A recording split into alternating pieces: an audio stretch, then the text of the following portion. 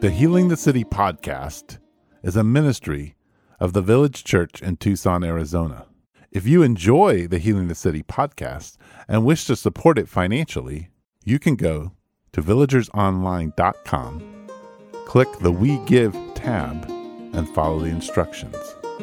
Thank you for listening and enjoy the podcast. All right, welcome to the Healing the City podcast.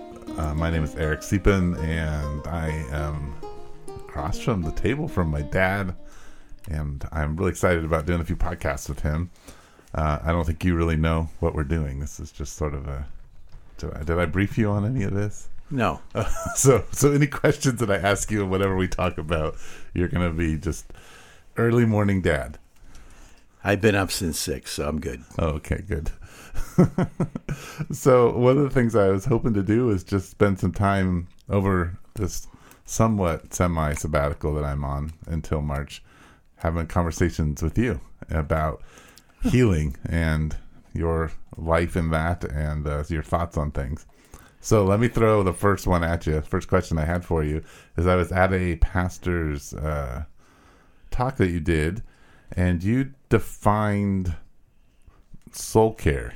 And I really like that definition, so I thought maybe you could just chat a little bit about what you think it is and maybe its difference between spiritual direction, or just kind of have a conversation a little bit around that, because that's, I believe, in your wheelhouse. Well, that was a rather interesting time with the pastors. I kind of got a little bit carried away. Oh, no, it was great. But basically... just for those that might be listening, a little bit of a, let me follow it up with a reference, but soul care is much different than psychotherapy.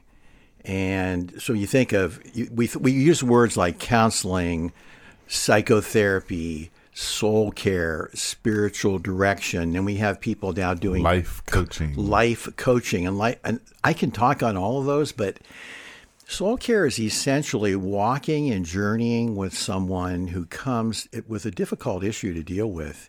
And rather than where psychotherapy would go, like I'm thinking of, like short psychotherapy, like, being able to solve problems.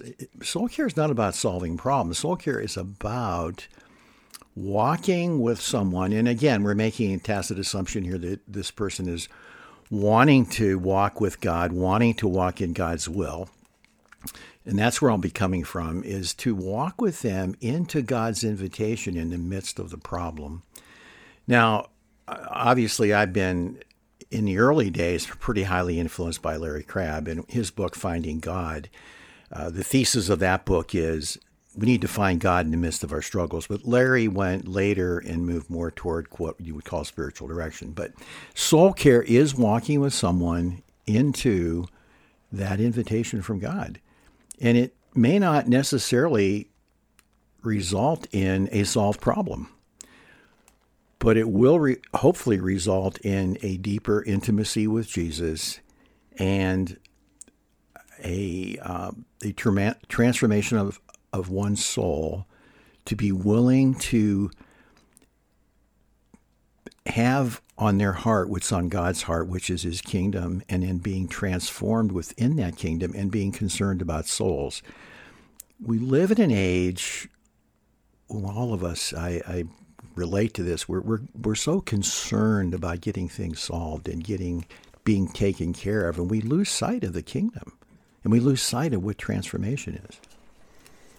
Yeah, I really like that. That's good. And that's what I was hoping to have conversations about. So, I mean, maybe you could talk a little bit. You started here in Tucson as a counselor. I mean, you have a different story in Tucson as a teacher, but you started as a counselor in the mid-'80s, late 80s? We came, if you recall, as our son, we came back to Tucson in 86. 86. And yeah, you guys came in, you guys mean Mom and the kids. Mom and you and Joel and Wesley and a couple dogs, whatever, came like April 1st of 86. I was here early January and was doing some emergency teaching at Eloy. But anyway. And then you started to practice, which was right. Almost immediately, I tried to begin in that direction. And the name of it was Biblical Counseling Associates, right? That's correct. Was that Inc. Inc. Well, it later became Inc. as an S corp. Right. So you started doing counseling, and that was different than soul care, but had many of the different aspects. I mean, you began to develop your kind of idea of what soul care is over a 30-year period, really. It seems. Right. So what were kind of some of the keys in transition for you in being a professional counselor to someone who actually trains people to do soul care, and and it has kind of changed your perspective on that in some ways, it seems. Well, I'm trying to redirect me here. How did it start out, and then how the things changed? Yeah. When I came back to Tucson, it was very hard for me to. What I did when I came back to Tucson in the fall of '86 is essentially began to just teach a group of people from this one particular church that Gary Smith had pastored, and he was part of that. And I did 2 semesters of basically what I learned in seminary, and there was taping and supervision, and I did, I was just kind of, they got the fire hydrant, open up the fire hydrant, and they got that. So I mean, so you immediately went into I need to train people. Yeah, well, I think that doesn't seem like the normal thing a person who goes to and gets a counseling degree is thinking in their head. Well, let me go back a little bit. Yeah. If you look at the old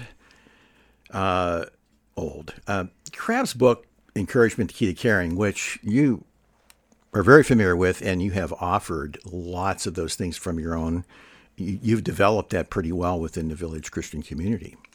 Quite frankly, I think you've done. I mean, so in that book, and it's no longer in newer editions, actually, it's that was Crabb's philosophy. Are we good?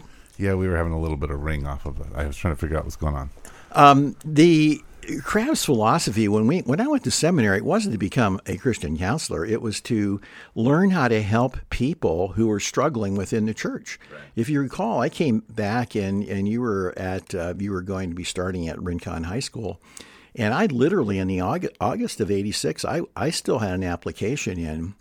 And came very close to, in fact, I got to the final 2 of a position at University High School, and I didn't get it. And I was sure that I would. I mean, I knew the head of the department. Come on. Well, God had other plans, and that didn't happen. And that's when I moved ahead full bore. And I think, and Mom was a very big encouragement. I had a hard time just getting out there, but I did do that. I immediately started training. Because that was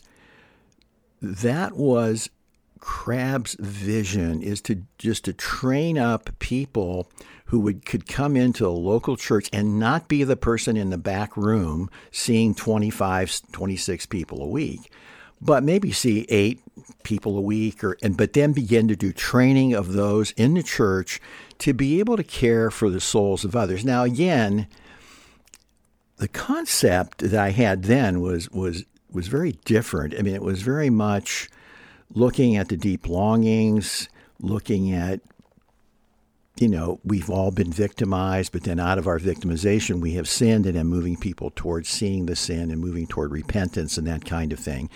The idea of moving closer to Jesus, that was a lot later in my life. If you follow? Yes, and that's kind of, I was curious, like, What made that change? Like, I mean, because it's not that Crabb isn't about moving people towards Jesus, but there's a certain modality that he has that you just kind of described in short. It involves Jesus, but it's different. And you made a transition. Yeah, and actually, it's hard to say that. I wish I could say that it was early in my career or mid-career, but it was later. In fact, I was influenced by a book edited by Gary Moon and Benner, David Benner, they have a book, and I don't have they wrote a book where they go over and they discuss these things. And in there, I read this idea of soul care. I mean, and I tried to find it the other day, and I don't know whether I just surmised it from the reading, but basically Benner talks about all the different modalities of things, and it's very confusing today. And, so it was later. And I can't, and it's only been within the last, I'd say 8, 9 years, 10 maybe, that I've had this different view. Now, of course, Crabb has also, Larry, has passed away. Maybe it's coming up on a year, 2 years maybe. But significant loss, but there's no but. He highly influenced me. And I do think his book, so I must say that early on, maybe way back even when we were in Fayetteville, I can't remember, maybe mid-90-ish, I don't know.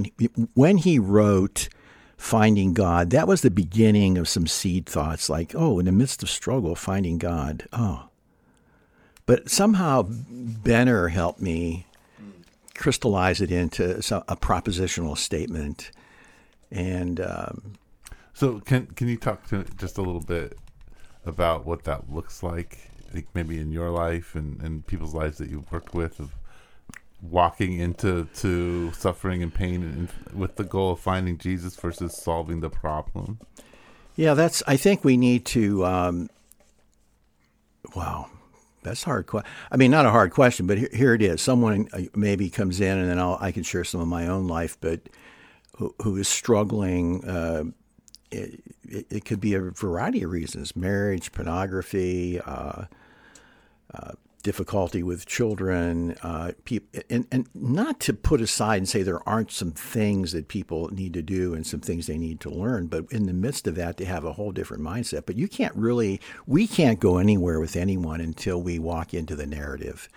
And I'm very big on walking into the narrative. And some people, they do that in a back and forth way. I mostly just would try to listen well to what they bring and say, hey, that's, whatever it might be. And if there are some things that need to be done, because there are times that things, you walk in, but you go to the narrative and you begin to walk in the narrative with someone looking for those places where God might have been in the past, or where are those points of today we'd say, where are the points of trauma? Where are the points where they've been sinned against? Where have they been you look at those points, you explore their story pretty detailed, and then begin to enter along the way. Sometimes that is back and forth. Other times you listen to the story, and then you get into that, and you may find out where that person is. Let me back up and say, I'm very big on when you meet with someone that if it's that you have them pray with you. And you pray before you start anything. Even when they come in, they're all flustered. You get an idea where they are in their walk with God. And in the narrative, you try to discern, where is this person with Jesus?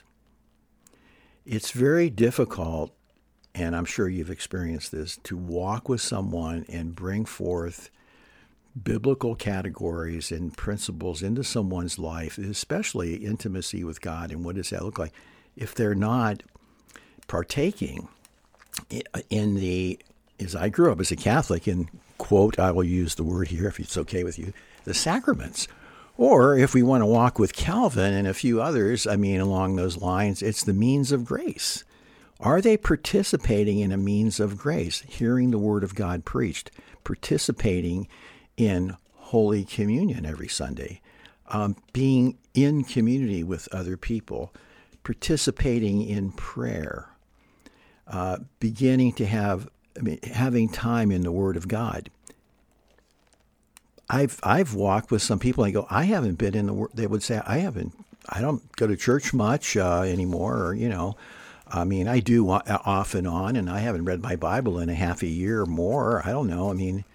And then we're going to walk with someone into what that means. And so therefore it becomes paramount to begin to try to get them involved in some of these disciplines and maybe back into a good church community, and then be able to get them to give permission to talk to the pastor and or elders in that church to say, hey, this person is struggling. I'm seeing them. Let's work together. I mean, I tried that early on, and I found that it was hard. Partly on me, and churches just weren't prepared to deal with it. Right. It's like, hey, you're the guy in the corner. They just need fixed. Right. Yeah. I don't know. Does that answer? Yeah, well, partly. Could you talk just a little bit about how that's happened in your own life and what that looks like? Wow. Like in hard spaces, how have you found God? Like, what is in those spaces versus trying to have your problem solved? Oh, my goodness. This is pretty hard. Well, let me go back.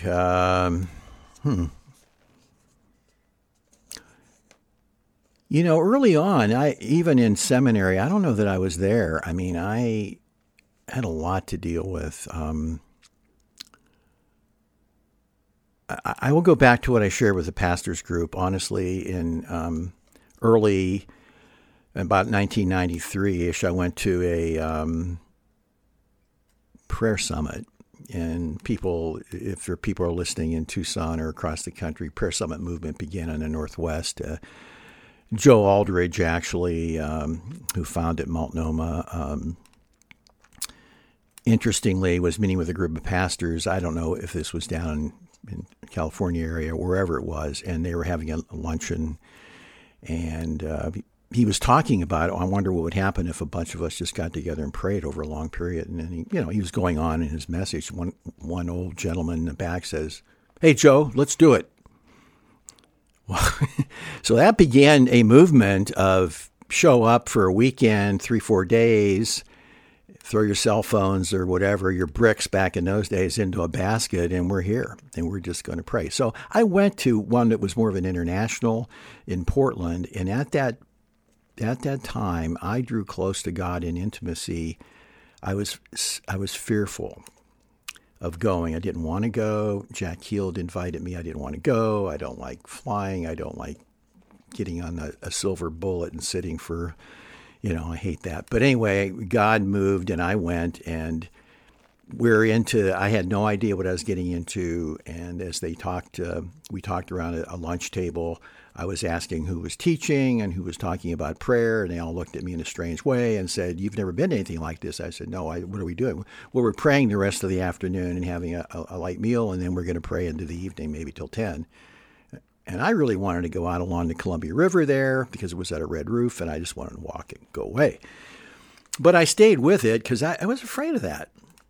And so I wish I could say that early in my life there was that intimacy, but at this time, I was so moved at the communion service of my sin against my wife. And as I shared, just her enthusiasm for being very passionate about certain things, that was frightening to me, and I would minimize her. And then there was someone in town here. I shared it openly at the pastor's thing, and I kind of walked away from the pastor's thing. Wow, I feel a lot of shame now. But Randy Reynolds and I have been part of this community for a long time, and I had really slandered Randy, and so the sin against my wife and Randy, Eric, I was on the floor weeping and feeling a closeness to Jesus that I've never ever felt before. Then from that point on, I began to realize that, wow, this connection with God, this intimacy with God I haven't been here. But when he puts you to the floor and there's confession, and I went and got with Randy, I talked to Mom, I confessed, and I believe, I did repent. And so was that soul care? That was the Holy Spirit doing soul care with me. I mean, that's what we need to be to one another, is how do we move people into intimacy and with God? I mean, I must confess early on, get people down to where they realize they're in deep despair and that they need God, but and they've sinned, but if they don't have intimacy with God, Eric, none of that stuff matters. So I might ask you, I mean, what does that mean? No, I'm going to ask you, but go ahead. Well, I mean, so though, if you're sitting with someone and you're in the everyday life and you're not headed up to Portland for 3 hours or 3 days of prayer, sure, what does that look like? I mean, as you said, like the mom struggling with parenting and walks into your office. Good point. What is and of course, when you're in trial, some of the disciplines of life walk away when it comes to your relationship with Jesus. So I get what you're saying, is making sure that those people are in regular spaces, but still, there's this you're wanting them to hear and taste Jesus, right? And I think some of the questions are how are you and Jesus doing? How is your walk with God? Can we talk about that? Yeah, and then. The person, the mom, or dad are both there having trouble with parenting. Am I going to recommend that maybe they look at something and try to get into some kind of a help thing? Like, yes, but I also want to juxtapose that with let's talk about where you are with Jesus, and let's talk about what does that look like? I mean, what's going on? I mean, and I found myself later after that time praying with the people that came to see me a lot more. Not getting them, what does intimacy look like? Yeah, you kind of have to answer your question. Yes, you can't just say, well, you just need to get right with God. Everything will work out. No, there are some things to learn. There are some training. There are things that can happen. That's why to have the guy or the gal on the corner doing this without any kind of integration within their community, or if they don't have a community, then there you are. You become their community. And the sustainability of that, of them continuing to walk with God and that over a long period, I mean, you just look at it, even if I gave them free help, right, which I did many times, but it's just not sustainable. Yeah, so you're saying in some ways soul care is so in a difference from counseling. If I go to a counselor and I'm like, I'm having trouble parenting, and they give me the intention of the counselor might be to help you better understand your children, might give you some tips on and trainings on how to parent and maybe be more disciplined, X, Y, and Z. But they're not necessarily, even if they're a Christian counselor, they might be giving you Christian principles, but they're not necessarily interested in the depth of your relationship with Jesus and how then that interacts with all of those things. Right. And then what you're saying, though, is for this to all be sustainable, really, soul care is not about an individual in a room, but soul care is about a community of people worshiping God together who are concerned about the intimacy that you have with Jesus. And that's more concerning to them than how well you're parenting your child, because they feel like that will come out of that versus... Yeah, and I think yes. So one of the things that you at the pastors, there's a lot of interesting things that you talked about at the pastors retreat, or little talk that you gave. One was, and it's linked to soul care, but it's this idea of shepherding, and you challenged the pastors to shepherd. And you come from, I mean, at least, from the Brethren movement, where it's all elder driven.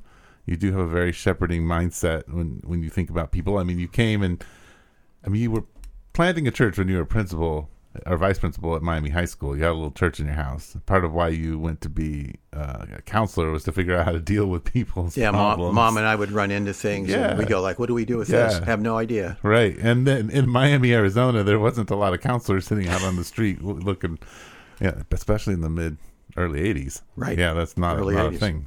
So shepherding has always been a big deal. You come back here and you're training people. Even when we went to Fayetteville, you were training people. Like, that's what you wanted to create community of people who could help each other. Right? And that's kind of been your mission since probably you became a Christian at some level. Well, I think at some level, again, I would say that, yeah. So I put that background there because I'm wondering, as two things, and one, just first, could you talk a little bit more about what would you hope for from pastors as they look at their congregations and really move into their communities?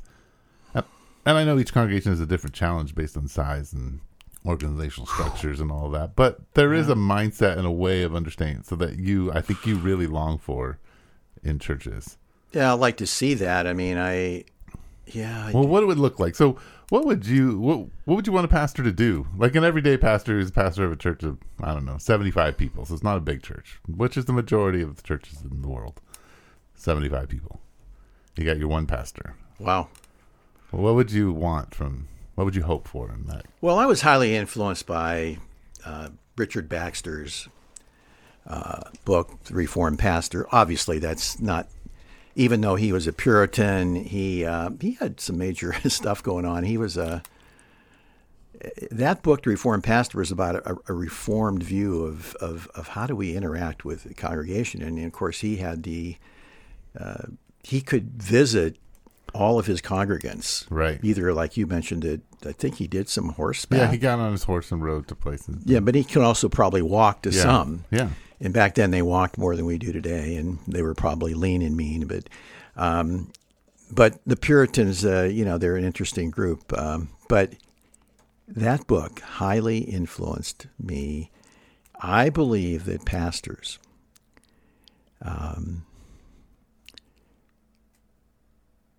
church of 75, hopefully you'd have another elder maybe that you could visit and discern where each person was and family members.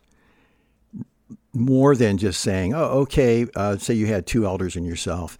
Let's just pray for John and Patty. Yeah, they're going, okay, pray for them. Okay, who's next? Go into the home and spend time in finding out where people really are, just relating to them. One of the pastors at the little luncheon there, and I kind of felt I went a long, but he asked, like, what can I do? And he's a person who's is the major teaching pastor, and I suggest that he just pray through, and him and his wife find one or two people and just visit them and pray with them and discern where they are. Now, in a smaller church, it's easier to do that. I would say going into the homes is important. And maybe that's just too idealistic, but how do you do that in a bigger church? Tough problem. You got to marshal your elders to try to divvy up people somehow. I don't have a real model for that. Well, I'm just like, why do you think relationship isn't? Well, I kind of know the answer to this question, but I think what I have seen is I have walked with people as a pastor for a long time, but then also watched you prior to all of that, is that relationship within the community of God isn't actually a high priority, like honest, authentic relationship. Right. The baseball and softball relationships are there, and even bringing the meals when somebody is sick is there. I mean, a lot of good things happen in the church, but really knowing what's happening in someone's life. Why do we avoid that? Why is that, both as leaders in the church and just as a community in general? Requires a lot. We have a mindset in this country of we're doers. We got to get things done, got to solve problems. It's real hard for us to just relate. I relate to all this. I mean, I'd like to get problems solved. I want to jump in, get it done, but we don't do that. So it is very difficult. It takes a lot of time. If you're an elder at a church, I'm thinking of some people I'm familiar with, they lead a community group. But right. Are they really in those homes with those people outside of the community group time? Probably not. They usually are people who have full-time jobs. Right. They're probably working a minimum 45-hour week, 50 sometime, 40 to 50, maybe a couple kids, young family, and they're going to do what? Go to an elders meeting and once a month, once every 2 weeks, I don't know, and they lead a community group or whatever. What happens when there's problems in the church? Are they? Here's the big deal. No matter how big or small, I should be able with you right now to say, okay, let's just take the church directory and let's just go. How is so and so doing? Right. If you're going to be a shepherd of a church and people come, they're the sheep, and again, I'm not condemning anyone here. I don't even know how I would do. I mean, it's hard. Yeah. To have the eyes of Jesus, and he's tired. He is burned out. Well, Lord, forgive me. He was tired. And the people followed him. And he looked upon them with compassion. Yeah. And we read in Ezekiel 34, the elders of Israel, that's a condemning passage. I mean, the question is, do you know your sheep? Do you know what really is going on? Are you willing to step into the hard things, even if you don't know how to handle it? Right. And I don't see that in the church. I could give you an example in my early practice where a young woman came in and her husband, and she had, through another trauma, she became flooded with memories of her sexual abuse as a young girl. And it was troubling her. And she said, "This is confidential, right?" I said, "Absolutely." I found out where they went to church, and I said, "No, you cannot talk to anyone in my church." I do not. I said, "I won't do that. I don't want the pastors to know. I don't want anyone to know that I'm here and talking about this." It really broke my heart. We met for a while, and then they stopped coming. I don't know what to say. Yeah, I mean, I think it's really messy.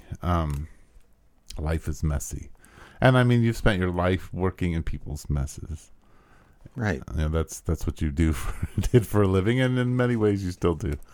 No, I think it's really helpful. I like the idea of. Well, I think it is what God invites us into. Is how do we help people find Jesus in the midst of their sorrow and pain? And I think there is an expectation that we solve things for people. And we all, even just forget as counselors, I see this, when someone brings a problem and they're like, "Hey, this thing happened to me yesterday and I felt this way." Everybody usually wants to give you a solution to how to deal with it next time, right? What you should be thinking. But they don't really just ask what you experienced and where Jesus might have been in that space for you. Right. And I think, honestly, to be real honest with you about what, not honest, but one of the things that this has been a while ago, but I was working through a really hard thing with some things within the family. And I find myself getting angry and frustrated and wanting to jump in. And Mom said to me, "Are you willing to sit in your sorrow and grief?" And I remember not being in a very spirit-driven moment where I went, "No." And she goes, "Honey, are you willing to sit in sorrow?" And of course, characteristic of my relationship with Mom is like, she goes, "I'll just let you, I know that you listen to God. I'll just let you sit with it." I mean, so I sit with God and it's like, "Lord, help me to sit in sorrow." And it's hard. Yeah. To sit in sorrow and grief. And honestly, maybe there's no solutions. I mean,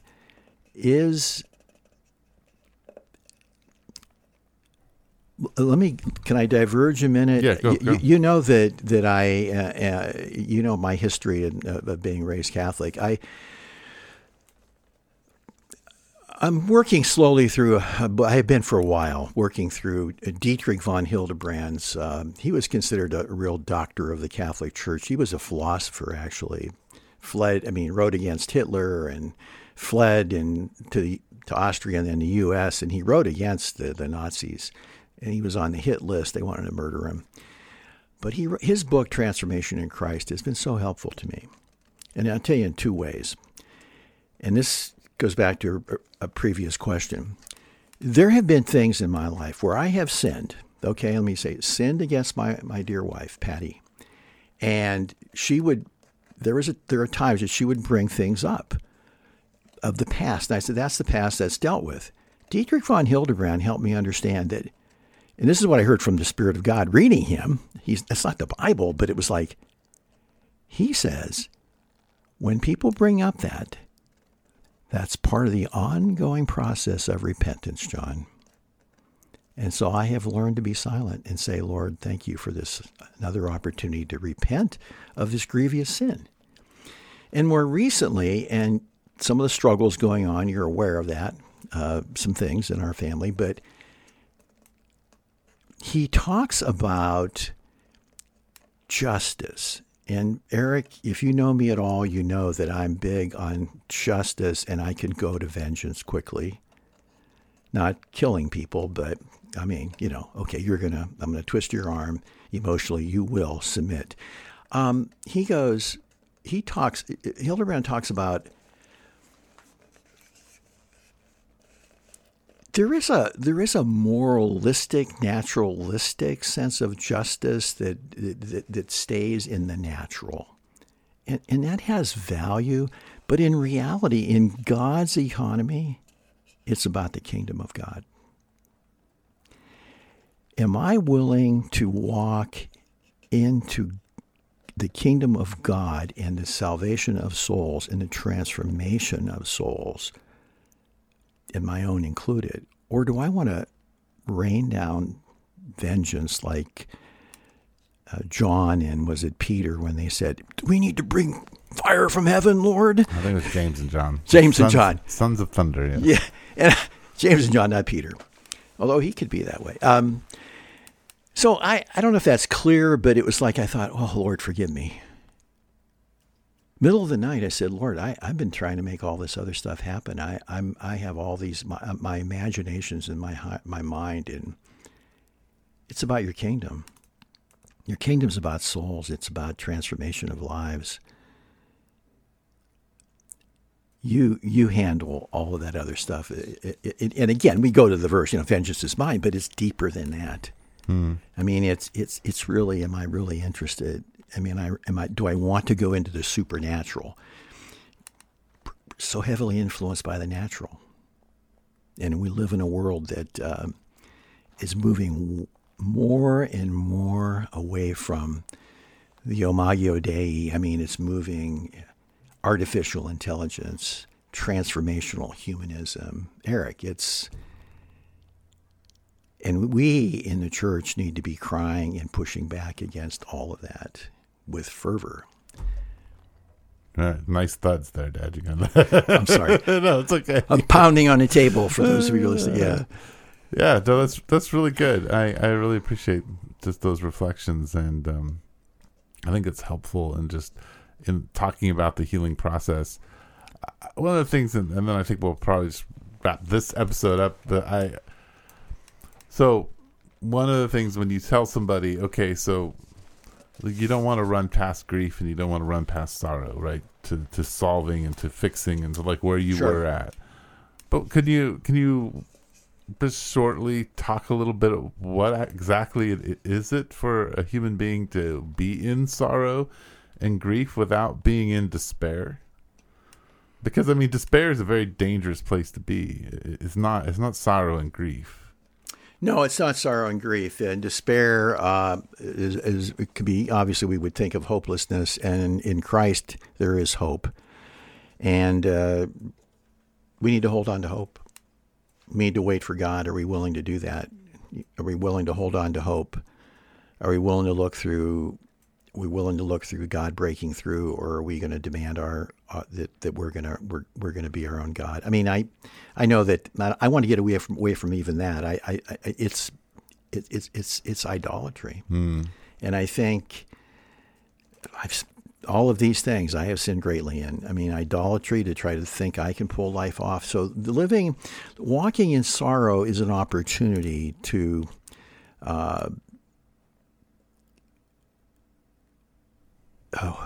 Help me out here. Let me just finish. It's an opportunity to be in fellowship with Jesus in his sorrow and his grief. When he looked over Jerusalem, when his heart was broken, even before he brought the flood, his heart was so grieved. In German, it would be "Es drückt mir das Herz." I mean, it's like it just broke his heart. And it's an opportunity to walk in the sorrow of Christ. So in a sense, it's acknowledging your own sorrow, but really, when finding God in your own sorrow is joining God in his grief and sorrow, not only for where you're at, but for all things. And this is interesting because one of our last podcasts we did, we were talking about forgiveness, and one of the things Fred Luskin, who's a scientist, said is that one of the things in helping people work on forgiveness is to help them step back and realize that we all are in the stream of suffering, right? And there's this idea that we're all flowing down, kicking each other in the head and being kicked in the head. And Jesus is the only one who leaps in to the river of suffering to deal with it and and doesn't kick anyone in the head. And I think in some ways that's part of what sorrow is understanding that like we are in suffering, but Jesus took all of that on, and so it's his suffering which we are joining in a sense. Like it's not about us anymore. Right. And I think for me, like that's it gives you permission to have the feelings of sorrow, of sadness, of weeping, but you're not in control, which you kept touching on. Like the idolatry is control. Like I need to be in control. I need to solve this problem. I need to get myself out of this feeling. I don't want to be here. I need to just make it all go away and be better. And I think one of the things is it's solutions are very easy to lay out. Suffering and grief and sorrow are not. They're not. You don't get the 5 steps of sorrow. I mean, people would like to give you them, but sometimes there is no 5 steps. There's a hope of Jesus, and then there's going swimming. Right, and I bring up your dear wife and Patty and learning to love the Master. I gave it to a friend of mine who's a psychologist who worked in the prisons. I mean, yes. I asked him, I sent it to him, and he sent me a note back, and he said, that book, chapter 3 of that book is worth the whole book. Oh, wow. And it's on suffering. And there's some good points in there if someone has that. But anyway, yeah, you said that well. I like that illustration of the river. Yeah, that's good. Yeah, it's a pretty cool thing. Well, Dad, I'm glad that you were willing to jump in with me and just go for it. I had meant to send you a list of topics that I wanted to talk about, but so I'll make sure I get that to you because I've got about 8 or 9 topics that'll be fun to chat about with you. Oh, good. It's good to be here with you, Eric. Yeah, that's really fun. Thank you.